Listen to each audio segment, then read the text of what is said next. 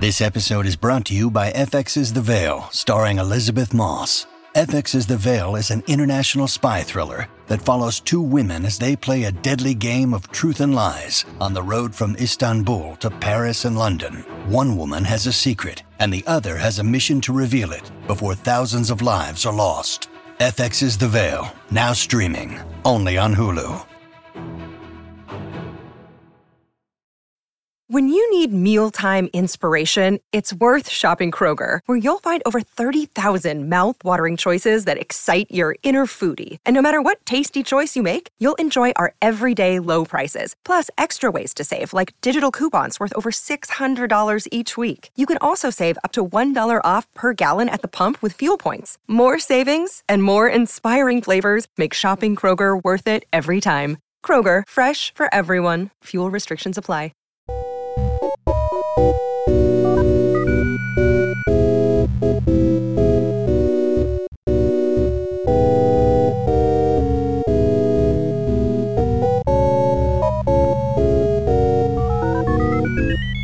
From Heads of Studios in Dublin, welcome to Mother Folklore, a podcast at Words. Irish words, and words from around. It's Misha Dar Crochet. It's Misha Alaba Jacodumi. August is Misha Pather O'Quivonik.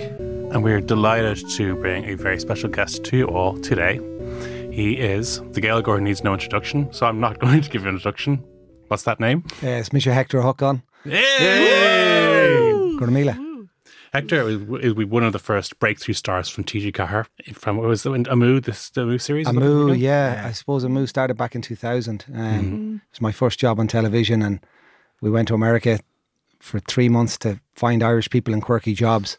And it's funny how it worked out that when they saw the cut and what we had recorded in America, that I had more crack walking down the streets and just interacting with locals. And then by the time the second series was commissioned for Europe, which was 6 months after America, it was just going, give a camera, give him a crew, and let him walk around the streets. Let's just send this sham around the world. Let's just send this Navan blackguard across the world and walk along the streets. And that's what I've been doing for 20 years with the same two guys, with Evan Chamberlain from Mount Bellew on Cragon in Galway, who's been producing our show from the word go, and Ross O'Callaghan, aka Roscoe.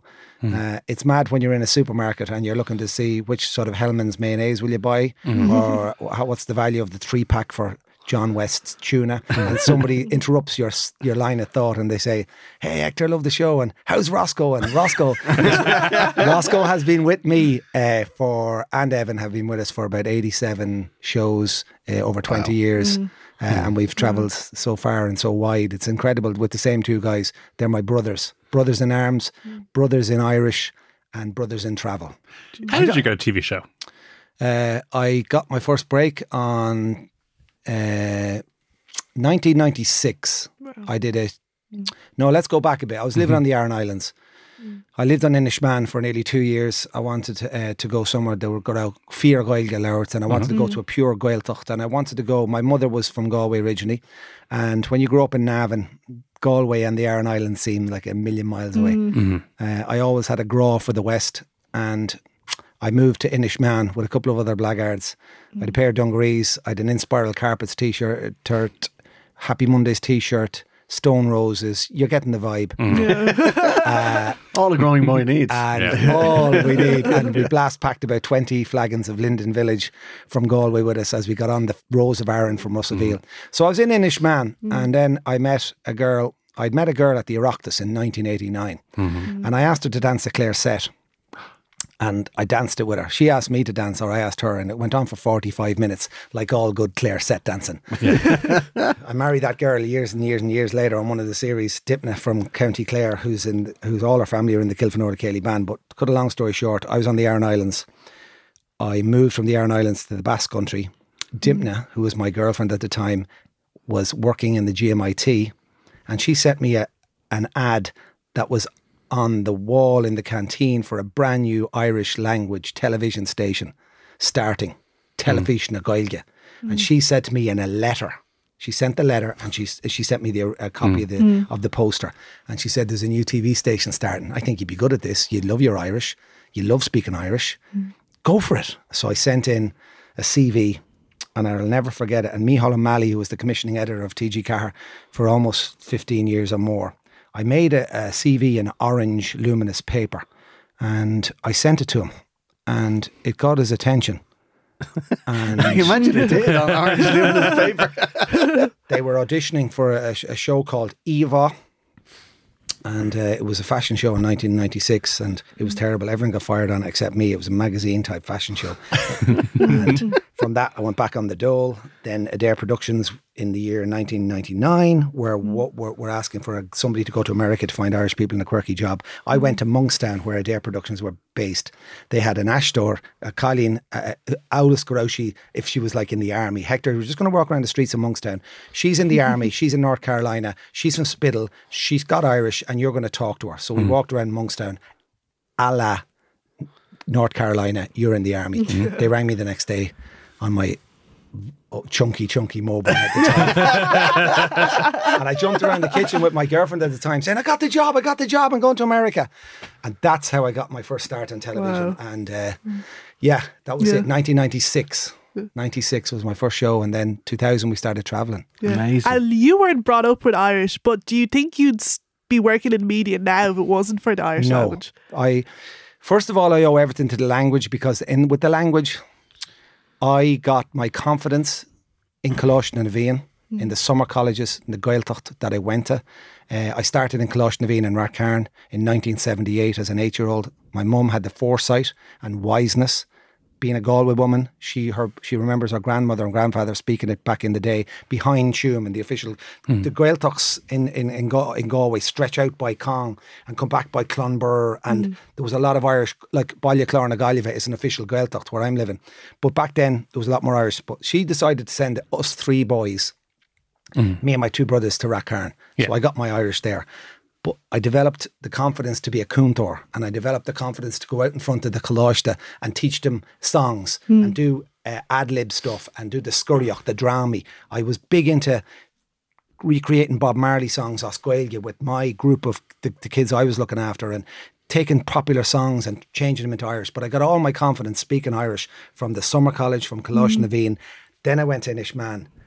Then TG Ceathair started, and I would be nowhere without those little steps, that's where I learned the language. I fell in love with the language when I was 13 years of age, 14, 15, 16. Did I ever think I would travel the world speaking Irish for a national TV channel in Ireland? It's just, it doesn't bear thinking about. No, because you couldn't even imagine that. You've been with TG Ceathair as it is now since almost the very beginning. I mean, I remember getting the day off in primary school to go home and watch the first day of TG Ceathair Halloween 1990. Was it 1996? Yeah, October, Machness, everything. Yeah. But how has the station changed over the last while? Because they've obviously held on to. They know when they're on a good thing. Like they're still sending some Hallion from Navan around the world, to speak Irish.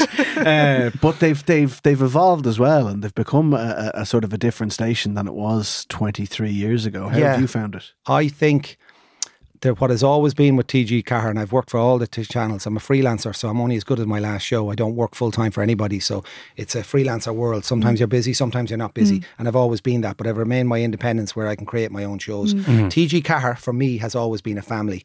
I know everybody in that studio. I know everyone in the graphics department. I know everyone in the promos department. I know everybody in all departments there, and I really feel that when you make a show for TG Ceathair that you have the support of a broadcaster, which is very important for independent producers and people who come up with ideas for making on their own documentaries or series or whatever, that you feel as if you're not just doing it, you're not just churning it out, but I suppose that comes with maybe 100 people working there versus a place where there's a couple of thousand civil servants working there who are on full-time contracts and who are on civil servant wages, and it doesn't really matter what happens because they're paid by the government.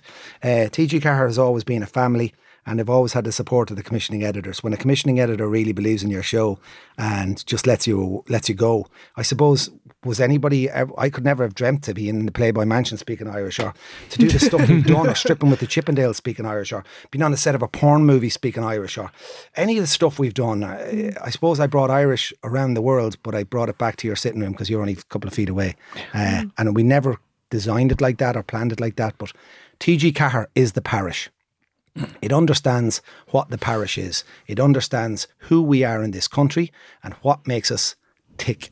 And that's a Nav man saying tick. I don't know what makes me tick. It must be the way it's taught. What do you think? Like with sport and with the music and with even rerunning All Ireland Gold, the dubs from the 70s. It's just a gem of the station. The thing about TG Ceathair is, and it's like anything in the Irish language. If it's going to be good, a TV show in the Irish language, it doesn't have to be. If it's going to hit mainstream popularity, if people are going to notice it and they're going to pay attention to it, it doesn't just have to be as good as the English TV shows or the English TV stations. It has to be that bit better. Yeah. It has to be that bit better so people don't look at it and go like, oh sure, it's only getting made because it's Irish. You know what I mean? Like, there's a reason that you've got a new show, which we are gonna talk about today. You've got a new show because that model, that and to be fair, you and Roscoe and everybody else involved in it, like, it works and people look at it and they go, and it has, as Larry said, crossover appeal. Like, you know what I mean? It's not just the people you met in Inishmaan who are watching. I think I can't remember way back. I think 5,000 people watched our first show. And then it snowballed. It just snowballed. And then we won 4 IFTAs on one night. I'll never forget putting on a dress suit coming to Dublin to win awards for a television show. But Nicky Byrne from Westlife came up and congratulated me. And this was like 2002. And we're all sitting in tuxedos and the women are dressed up, Caroline and Rachel and Roscoe and Evan, and we're sitting at a table. We have 3 of these statuettes in front of us. Bono presented me with one of them. I had been on the stage 3 times, and I think I did a rendition by the 3rd time when I collected an IFTA, an Irish Film and TV Award. I sang She the Wamoe. Live in a big gal, just for all the Donnybrook Dublin foreheads. She the Wamoe, she the Wamoe, and it was brilliant. It was like, but like it's been a great journey with that show, and now to be making, like, you know, we're making hour-long shows, we're making 400 minutes of telly, and I know what you're saying as well.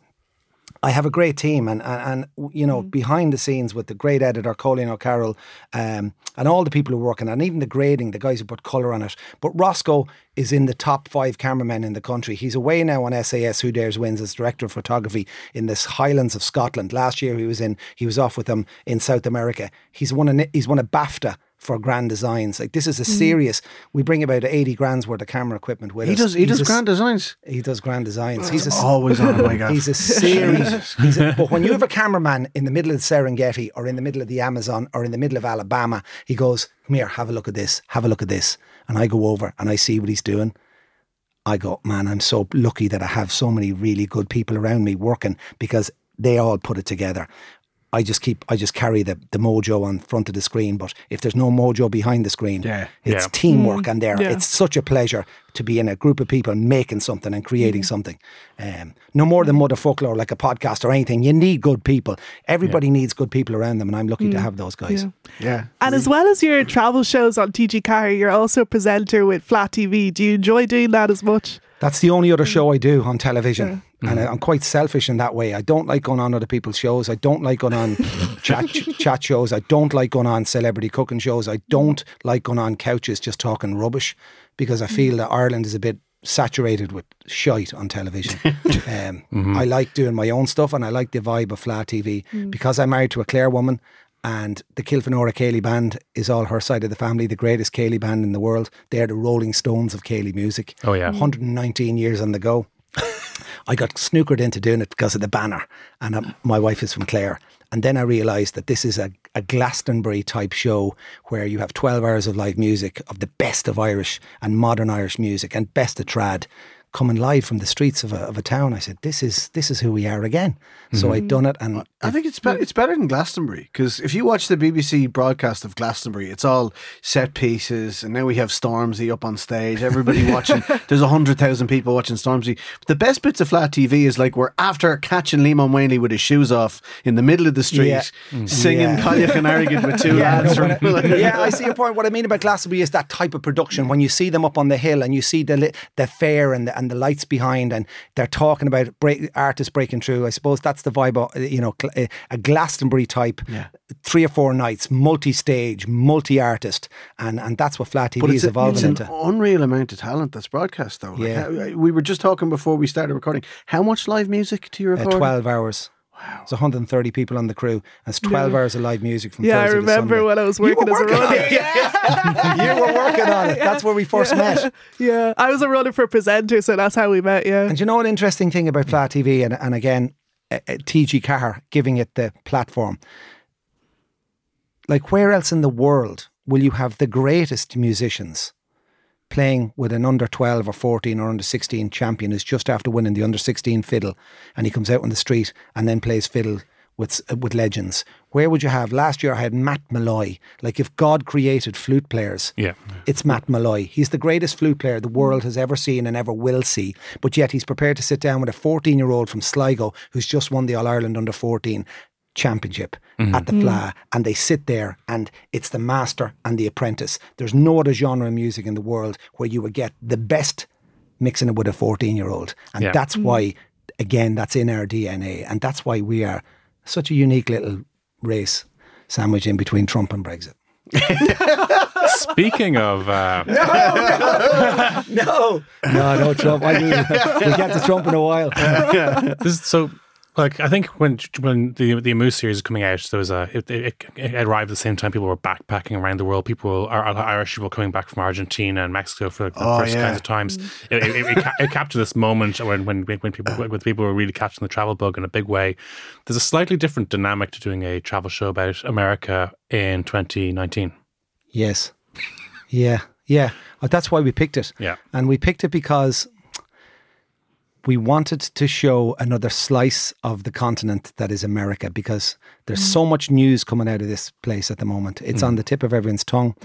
Whatever you think of the president of America, he is everything he is. He's a liar, he's a bigot, he's a misogynist, he's a sexist, he's deceitful, he's cunning, he's skillful, whether you like him or not. And what we're fed on the news feed over here, the news media in America, and definitely down the south, there's a different perception that he wasn't part of the establishment, that he's creating jobs. And any of the cities that we've been on this series, Atlanta, San Antonio, Houston, Phoenix, anywhere we've been, these cities are booming. America's economy is back on track and booming. Construction is booming.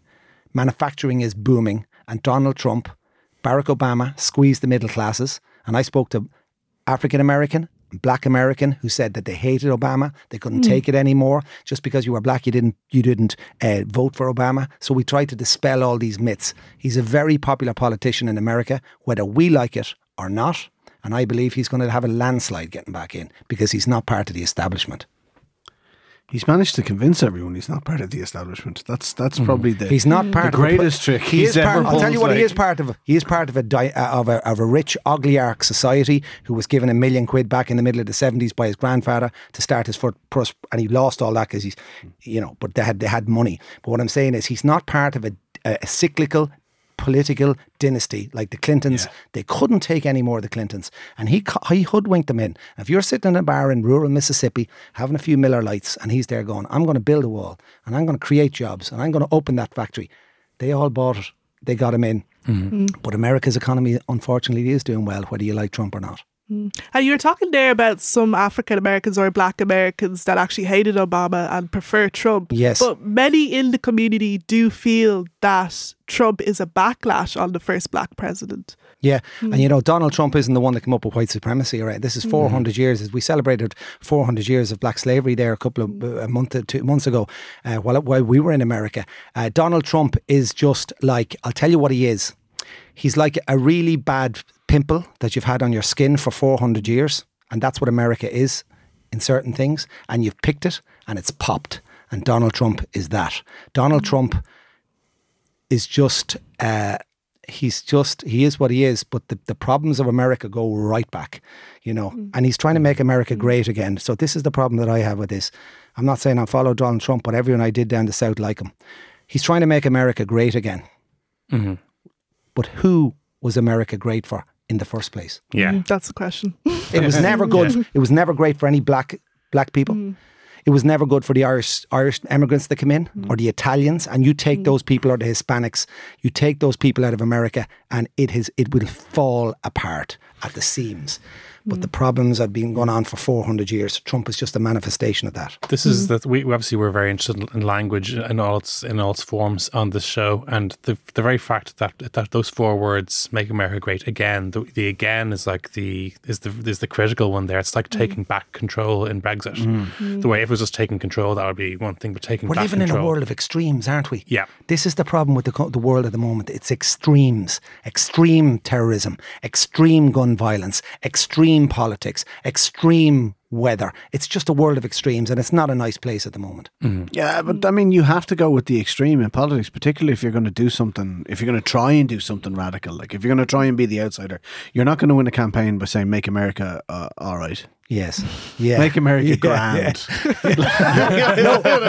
No, that's what we said with the rugby team. We'll be, we're only beaten by the All Blacks. We'll be grand. We'll be grand, We're just hammered by the All Blacks and we have a party. But Hector, we're the best fans in the world. We are. We've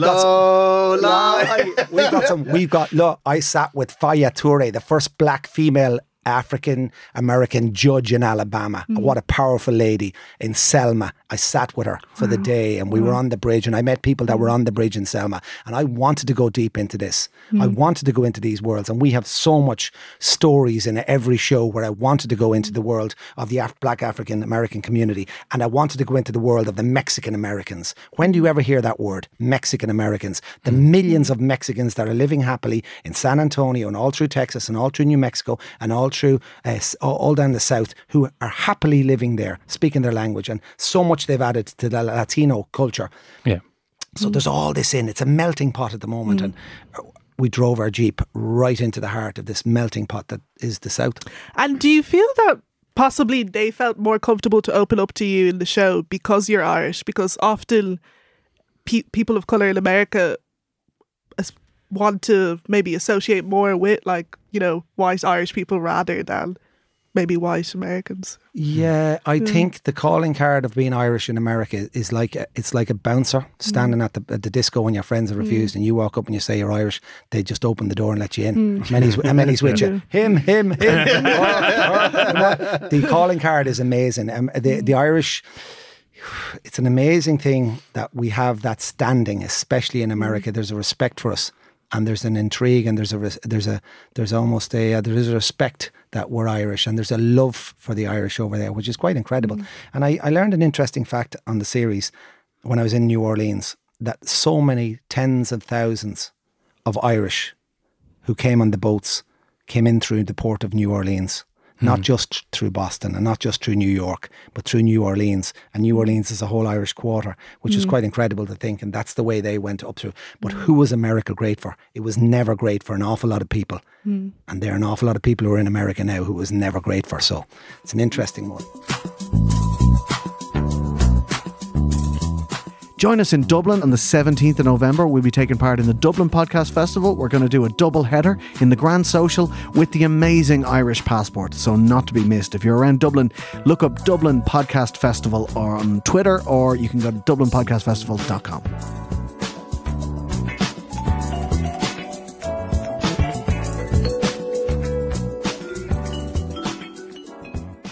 We tend to ignore the Southern Irish, you know, not the southern part of Ireland, but the Irish in the southern United States. We tend to ignore that. We look back at when we learn about Irish emigration. It is New York, it's Boston, and we built those cities. And there's like nothing about the thousands of Irish people who would have fought on the Confederate side in the Civil War. You're right. Who built cities like Harrisburg, and who built cities like Birmingham, and who didn't build New Orleans. That was the French. That's why it's still standing even after that hurricane and everything like that. But we were there, and like there were even General Philip Sheridan was a general in the Confederate Army. Yes. This is all wiped out of our cultural memory because we like being on the side that was anti-slavery. We like being the good guys, but the Irish, we do have a role to play in the oppression of minorities who were treated worse than us over there. Absolutely. And there's the Irish imprint. I just think it's unbelievable that where we've gone around, and I've been in the most far-flung places in the world, and I've always bumped into people, especially Irish people who travelled. It's been in our DNA since we started taking the boats out of Mayo and Galway and the West Coast, and anyone who's ever emigrated from this country, we're unique in that way. And there's not a state or a town in America where there's not an Irish influence. But the South is just it's like, even though we went through 8 states, they're like 8 different countries. Yeah. And Alabama and Georgia and Mississippi on this first couple of shows are just so unique. And then Louisiana. And people have the term redneck and hillbilly. And I find that offensive now after being down there. Yeah. We use the word culture in this country, and it's very, very similar. These are people who understand the land. Yeah. These are people who understand the outdoor life. They like fishing. They like hunting. They like throwing on the barbecue. They have great weather. They're outdoor people. And they're very, very proud of that down the south. It's a beautiful, geographically, it's spectacular. The sun, the desert, when you get to New Mexico, you know, the red desert, the canyons, the blue skies, the giant green cactus, hippies, people who want to get off the grid, head to New Mexico and Arizona. Breaking Bad. I went to Albuquerque. I'm a massive Breaking Bad fan. Oh, wow. To be in Albuquerque and see places that are, this is the hot dog place where they got the hot dog, and Jesse collected the gun here. And I was like a... Is there a Los Hermanos Pollos? Los Hermanos Pollitos! I couldn't wait, you know, when you get towards Texas, you can fit Ireland 10 times into Texas. And the first couple of shows will be fairly hard hitting because there's some really deep themes on it, because we're in Mississippi, because we're in Alabama. I spoke to a guy who was in the Ku Klux Klan for 38 years as a chief recruiter. At 14 years of age, he got on a bus and went to Tupelo. And he became a member of the Ku Klux Klan, and they became a great grand wizard. He recruited over 115,000 white men in 38 years to join the Ku Klux Klan. Wow. But he wanted to leave because after 38 years, in the back of his mind, he had a love for the woman who minded him, who was there when he was born. His nanny was black, and he always had something in the back of his mind that it wasn't right what he was doing, but he did it. And I sat with him on his porch, and he told me this story, and he said, I went back to see her, and I hadn't seen her in 37 years, and she was 98 years of age, and the lady who minded him for the first 12 years of his life, this black lady opened the door, and she opened her arms, and she said, I forgive you. I knew you'd always come back. And I'm sitting on the porch in deepest Mississippi listening to these stories, and I asked him, is the white supremacy and is the Ku Klux is it still here? And he said, it's in everywhere. It's not gone away. So there's so much stuff going on. It's such a, and that's the topics I wanted to cover because we're making hour-long shows. Yeah. I think there's going to be great content, and I don't tell you, I just I want the audience to make their decisions and let the audience decide what they're seeing and what they're hearing on camera. So we've got some great stuff. And I suppose the show's evolved from walking around Bangkok and having the crack on the streets. Yes, you can have the crack, but I want to get more. I just like talking to people and hearing their stories. Does something like that ever make you feel fear for your personal safety? Like, have you ever been in a situation, either through this more recent one, USA Costa to Costa, or even when you were a Moo, like it's only a small crew of Irish lads in far-flung territories. Have you ever felt worried? And I've said this before, the only place in 20 years that we felt unsafe and in danger was when we stayed in a hotel near the Zocalo in Mexico City. And it was about 10 years ago. Mexico City, I think, is the biggest urban dwelling in the world. It's bigger than Bombay. I think there's 40-something million. Rudy Giuliani was sent down there when we were there to have the zero tolerance. There is a Mexico City. We felt they thought we were American. Gringo, oye, gringo, dame el dinero. They give me money and all this. Gringo, gringo. They think gringo is a term for an American, not a white man. I say, oye, no soy gringo, soy irlandés. Oye, no sabía, I didn't know that. Then, because I speak that language, I'd be fairly going, man, don't get me wrong, I'm not American here. And then they would stop.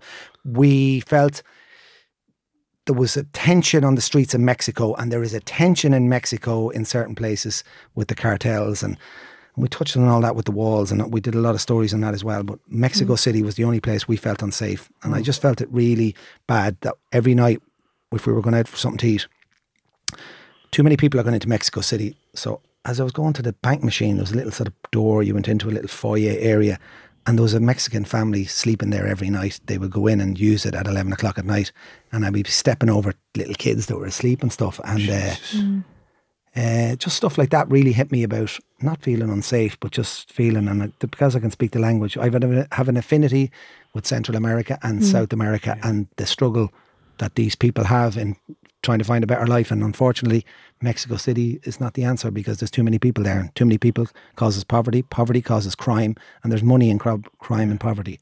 I thought you were going to say Kells. That's a sad story, isn't it? Stepping over a family, how like the world we live in, you know, the world we live in. They're from the countryside looking for a better life. I'm not finding no, you know, you can be in a bad place, the wrong place at the wrong time. Outside Supermax at 3 o'clock in the morning, it could be the wrong place at the wrong time. It's and there are other chippers, by the way. there are other chippers, but it's funny that I suppose a friend of mine used to be a court reporter, and they'd say every Monday morning when they were doing the court reports, it would be almost all the incidents are from a particular fast food restaurant at 3 in the morning. Well, I know for a fact the Gardaí in Ireland pray for rain. Once there's rain, there's no hanging about. Absolutely. You take your curry cheese chips home. And you leg it. You leg it. But no, touch wood, we look after each other when we're on the road. We don't go around looking like we're tourists. One of the famous bits on one of the shows was very famous in Rio de Janeiro. I was walking along Ipanema Beach. And I was talking about Ipanema, tá sé síosan seo, tá sé go deas tá an trá, tá na daoine go lánta, tá na sioppi go hálan, tá man seo Rio de Janeiro. Guy comes up to me live on the camera. It's a classic bit of a moo, and he tries to say hello to me. Hola, falas português. I say, yeah. He tries to shake my hand, tries to steal my watch.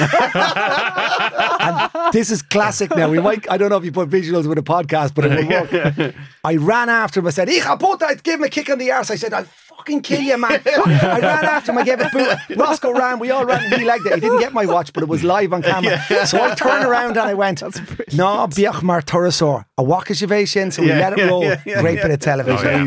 Great bit of TV. That was one of my favourite bits about a moo, and hopefully Costa to Costa as well, is just the fact that you're going to these places where the vernacular isn't Irish. You can turn around and make an observation to the camera, and there's a sort of a level of honesty to it that even Louis Theroux or any of those boys can't do. Yes. Because you can turn around and say, you know, you see, because I remember one of them when Amu America, you're talking to people with some really fucked up out there beliefs, and you can just turn straight to the camera and go, Níl come Qatar Juligan Book Show. And the boy sitting there going, you tell him, Hector, And you see, up comes the subtitle for it. And that's what I meant earlier, that even though somebody could be watching this in Longford and I'm in the middle of the Amazon jungle, I'm only 5 foot from your TV and I'm 10,000 miles away from you, but I'm bringing my language into your television with the subtitle. And that's what I'm very proud of. Of course, Gaelgory will watch my show. And of course, Gaelgory have always watched my show, but we always strive to get a new audience to TG Carr and to my show and to bring them into the world of a love of our national language and to be proud of our national language. And if you look at the state of the Irish language from the time I started to where we are now, we have come so far. We are in such a good place. And it's the same old people on the keyboards that will say, what about Irish shouldn't be taught? What about Irish shouldn't be taught? What about Irish? I'll say, what about geography? What about people not even able to do project maths? Why is history... Nobody wants to take history anymore. Why don't we talk about the other subjects that are failing the teenagers of this country because they're not being taught right? I don't care if you have a good teacher, if they're teaching you Swahili, you'll have a good teacher. The problem doesn't lie with the Irish language. The problem lies with teachers in general and the way subjects are being taught. But nobody ever knocks geography. Nobody ever knocks history. Nobody ever says why we learn Spanish. They always have a good dig at the Irish language. No one ever says take a week off the summer holidays or start school half an hour earlier. It's always a real subject. No, the language is in such a good place, and so many people stop me in the street and going, "My teacher used to put on your shows. You got me through the Leaving Cert. You got me on the. I did your question for the. How that's I can never dream. I'm delighted people tell you that because it's important. Like, you know what I mean. The role that you played in, and this is very cliched, but in making Irish cooler than it used to be. I won't say you made Irish cool single-handedly. No, I didn't. But making Irish cooler than it used to be, and giving people something in the mainstream to look at that. Like, I'm looking at this because it's good. It happens to be in Irish, but I'm looking at this because, Jesus, this is good telly. Like, this is good telly. We were in the Playboy Mansion. I'll never forget it. I did 3 shows way back in the day in Los Angeles. The first was to hang around with a load of Klingons, people who believe they're Klingons, at a sci-fi convention in the San Fernando Valley. So it's another minority language, right? We got to throw a lot of respect in the direction of Kronos here. Check this out. We're in the Holiday Inn in San Fernando Valley, over the hills from Hollywood, and I have to go up. So I said, roll the camera. We have to go up and meet this family from Texas or somewhere in room 617. So I go... And I opened the door and there's a load of Klingons in there. The dad is dressed as a Klingon. The mum is a Klingon. Captain I started speaking Klingon. Then the kids come out. They're all Klingons. Then we go down the hallway. There's more Klingons. Then we walk out of the hotel and there's all stormtroopers. And then they saw Darth Vader. And it was just, so that was one of the first. That was the first week. Class.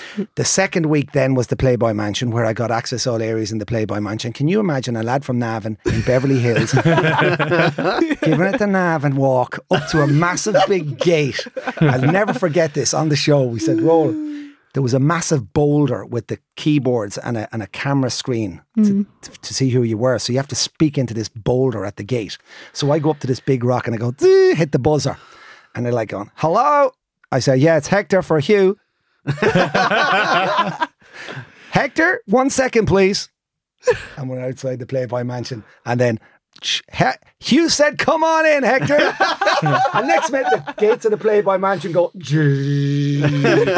and I walk up there around the bend to see it. And great moment. But later on that day, as you say about the using our language, that I'm only a couple of yards away and I can say what I want to. Holly, who was his favourite girl at the time, he had 12 bunnies in there. She was dressed up in all the gear and the bunny gear, and he was there. Hector, Holly's going to come in and she's going to give you a tour of the Playboy Mansion. And Holly came in and I was going, oh my word, this is incredible. And Holly said, come on, Hector, I want to show you around. So we went round the zoo and into the games room and showed me the bedrooms and showed me the library. And then she said, let's come outside, I'll show you the grotto. Because at the time that Playboy Mansion was a reality show. Yeah. And the grotto was where the stars have their parties and stuff at the pool. And I knew the grotto, you had to swim on it where you can get a little bit one-on-one. And it's a very cosy little private area. You have to swim in underneath in the swimming pool. So we're walking down towards the grotto and she's there, Hector, this is where Hugh has his pool parties, which are legendary. You can have all the Hollywood stars here. I mean, we had a big party last Saturday night and I was there. Can you show me the grotto? Because I knew all the boys in Navan would be going, where's the grotto? Grotto. Where's the grotto? Did you get in the grotto? So she goes, and Hector, you might have seen this on the show, but this is the grotto where you can swim in underneath. It's a very relaxing area where people have a bit of privacy. And I turned to the camera and I went, I'd say you could do some damage in there. And she goes, oh my God, Hector, is something broken down there? That's brilliant. Funny play on words. And then the following week, I did a show on the set of Chi Chi LaRue, the star of Porno Valley, the director. I went on the set of a porn movie for Vivid Productions, one of the biggest porn producers in America.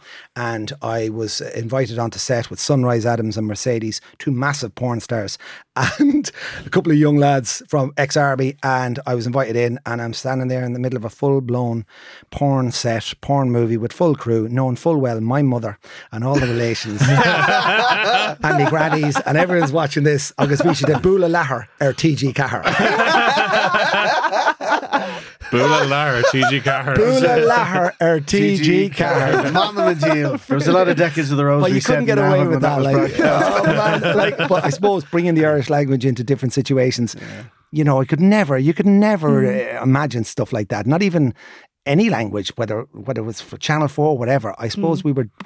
That's why it was quirky at the time, and that's what we did. Yeah, you were saying before, like, only Guelgury watch your shows, but I feel like it's everyone that watches your shows because they're so unique and they're so, like, just cool. Just I vibrant. suppose it's the topics. It's the topics, and it's the type of stuff we do, and we don't. There's no boundaries, and it's grown, and I can't believe that we're still doing it. And last year was incredible as well. You know, we're speaking about years and years ago, but to do that trip through Siberia in winter and Mongolia, there's a word in Irish called brodul, and Tom, it's called brodul on Strahan Vlinsakacha is Siberia, Mongolia, Western China, Stokka Nepal, Shishka Bangladesh, Myanmar. That is the one. You know, when people stop me, and these are the people, if they stop me in the supermarket or at a petrol station and they say, Hector, love that show, that makes me feel $1 million. I'm 20 foot high. I love it when people come up to me wherever. Last year's was amazing. A taxi driver said to me last year in Dublin, and I was getting out of the taxi, and he said, this is something you can't put your finger on. He said, Hector, you're never paying in my taxi for as long as you live, because you have brought me so much joy with your TV shows on TG Car. I nearly started crying, man. And I just going, what a beautiful human thing to do. First of all, just to do something like that. And then I got out of the car and I went, I think that's the reason we're on the planet. And I felt $1 million. To get free taxi rides? Free taxi rides. In Dublin. I was getting out there going, fuck you, anyway. Go on out with that. No, but what a lovely moment. You'll never pay for a taxi because you make me laugh. And that's, isn't that a lovely thing? That is just lovely. Really they're lovely. the nice things humans can do. Yeah. Isn't it? Last year's was incredible, particularly Mongolia. Yeah. Like, that's a culture that's just so alien to our own sort of settled, sedentary, sitting by the fire, watching a bit of telly kind of culture. You go over there to this culture that has basically been revolving around the nomadic lifestyle and the horse for thousands of years. It's incredible. Like, I mean, what kind of a culture shock is it to spend time with people who live in a way that you couldn't possibly imagine yourself living? Never forget that when we came through Siberia and we took the Trans-Siberian through part of Siberia, first of all, the journey we took from Dublin to Frankfurt to Moscow, and then 7 hours into Siberia from Moscow across 5 time zones. But then we took the Trans-Siberian for 29 hours across by Lake Baikal, and then we got off at the Mongolian border. And our guide picked us up in this battered old Land Cruiser. It was minus 26. We're stuffing all the stuff into the back and we're heading towards the Mongolian border, the Russian-Mongolian border, because Siberia is a county in Russia. It's quite a big county. It's bigger than America. But we got to the border of Siberia and Mongolia, and for 8 hours we sat in the Jeep and watched guys in Russian full military gear with breathing cold air. Everything that you had, the perceptions of a Russian border patrol and border check, it was that Alsatians putting the mirror under the car, checking, and then they would go, move! And we'd go another 50 yards to another checkpoint. And then they were typing in the serial numbers of the camera on an old typewriter. And then they'd push us on another 100 yards, more gates. It was like, and then finally we got into Mongolia, which is 5 times the size of France and 3 million people. And then Mongolia just opened up in front of our eyes, and Mother Nature opened up in front of our eyes. And I met such simple, beautiful, nomadic people who don't care about Wi-Fi, who just care about surviving, who can survive in minus 35. The first night we slept in a yurt in the middle of Mongolia. The men aren't allowed to touch the fire. There's a stove. So we were in the yurt beside it. So the woman of the house would come in every 5 hours and just put on a block or 2 blocks of wood. And we were like little babies in minus 35. I was kicking the sleeping bag off. We were roasting. They were giving us little nips of vodka. They were offering us everything. They were smiling and shaking hands. And they were beautiful people. And last year has taught me, no more than a lot of other places I've been, like in Africans, the humility, and I've learned an awful lot about shaking hands, giving a hug, karma, and being nice to people. And that's what they thrive on. They don't care about anything that we're caught up in over here, because it's another world. And it's very hard to explain another world, but we try and do that on our TV show. I think you do it well. I do think you impart it well. Like, it's a little window into other people's cultures, and it's a little mirror into our own as well. Like, you know, the whole Irishman abroad, the fish out of water thing, it works. You know what I mean? Because you are given your experience, and you're saying, like, lads, the shukra culture. Like, I can't be dealing with this. But 50 years ago in Ireland, you know, the door was open, the kettle was on, there was a handshake for strangers, there was a smile for strangers.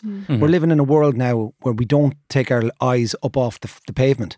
And if somebody talks to you who's a stranger, it's whoa. Why are you? What's this all about? They're probably trying to get you to sign up for a charity or something. You know, like we used to be a lot like that. And I'm not saying it's all changed. I'm not trying to be, you know, like that. But it's just these people in these places have very little, but yet they're so rich in what they have, because what they have is meaningful. Yeah, they've got a lot of stuff. And in Bangladesh, man, what a city. Dhaka, people living on $1 a day. $1 a day.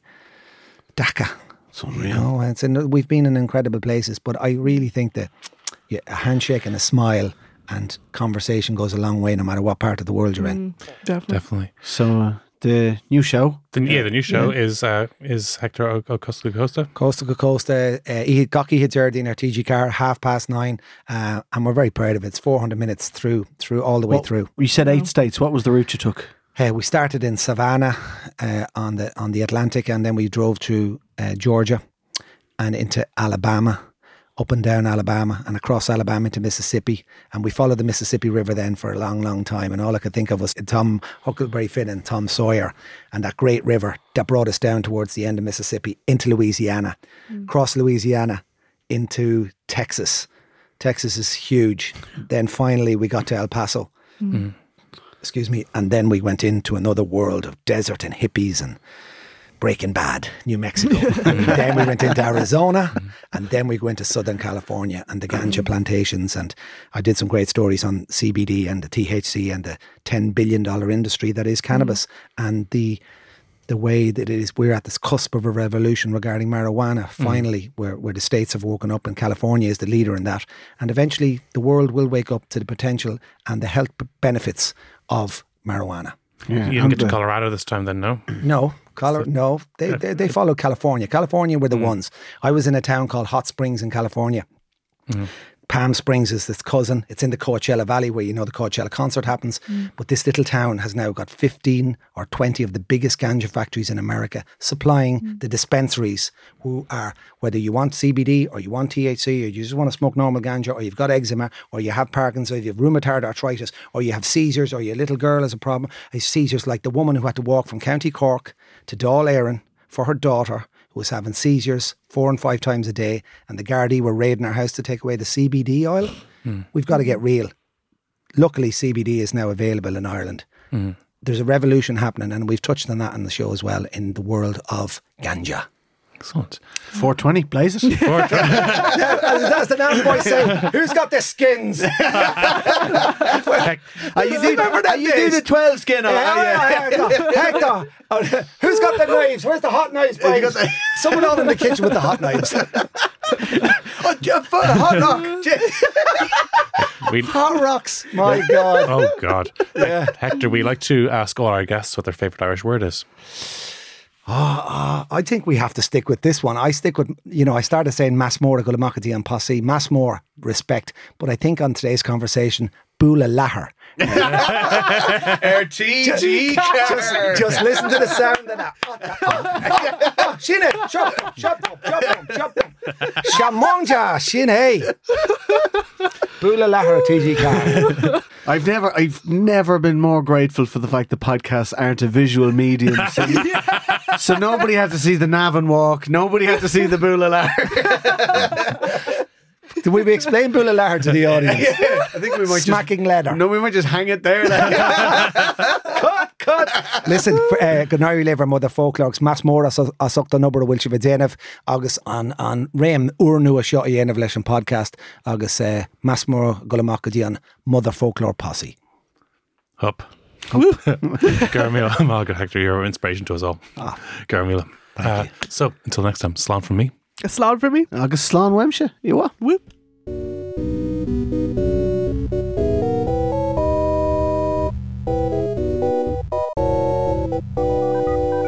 What a great guest.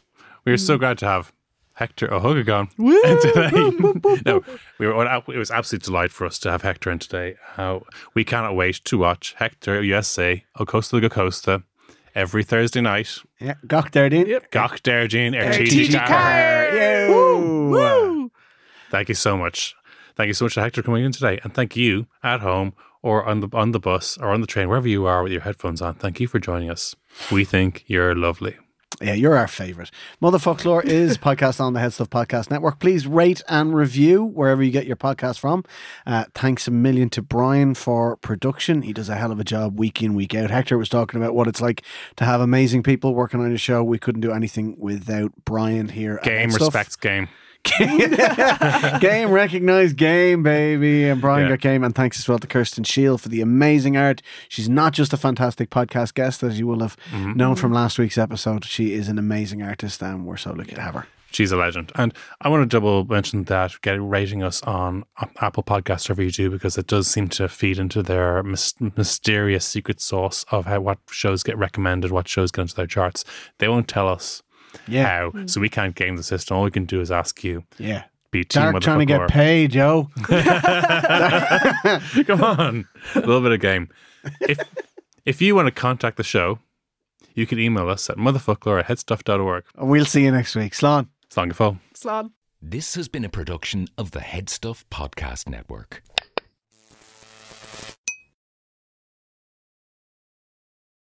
You can drift into Dr. Phil's world.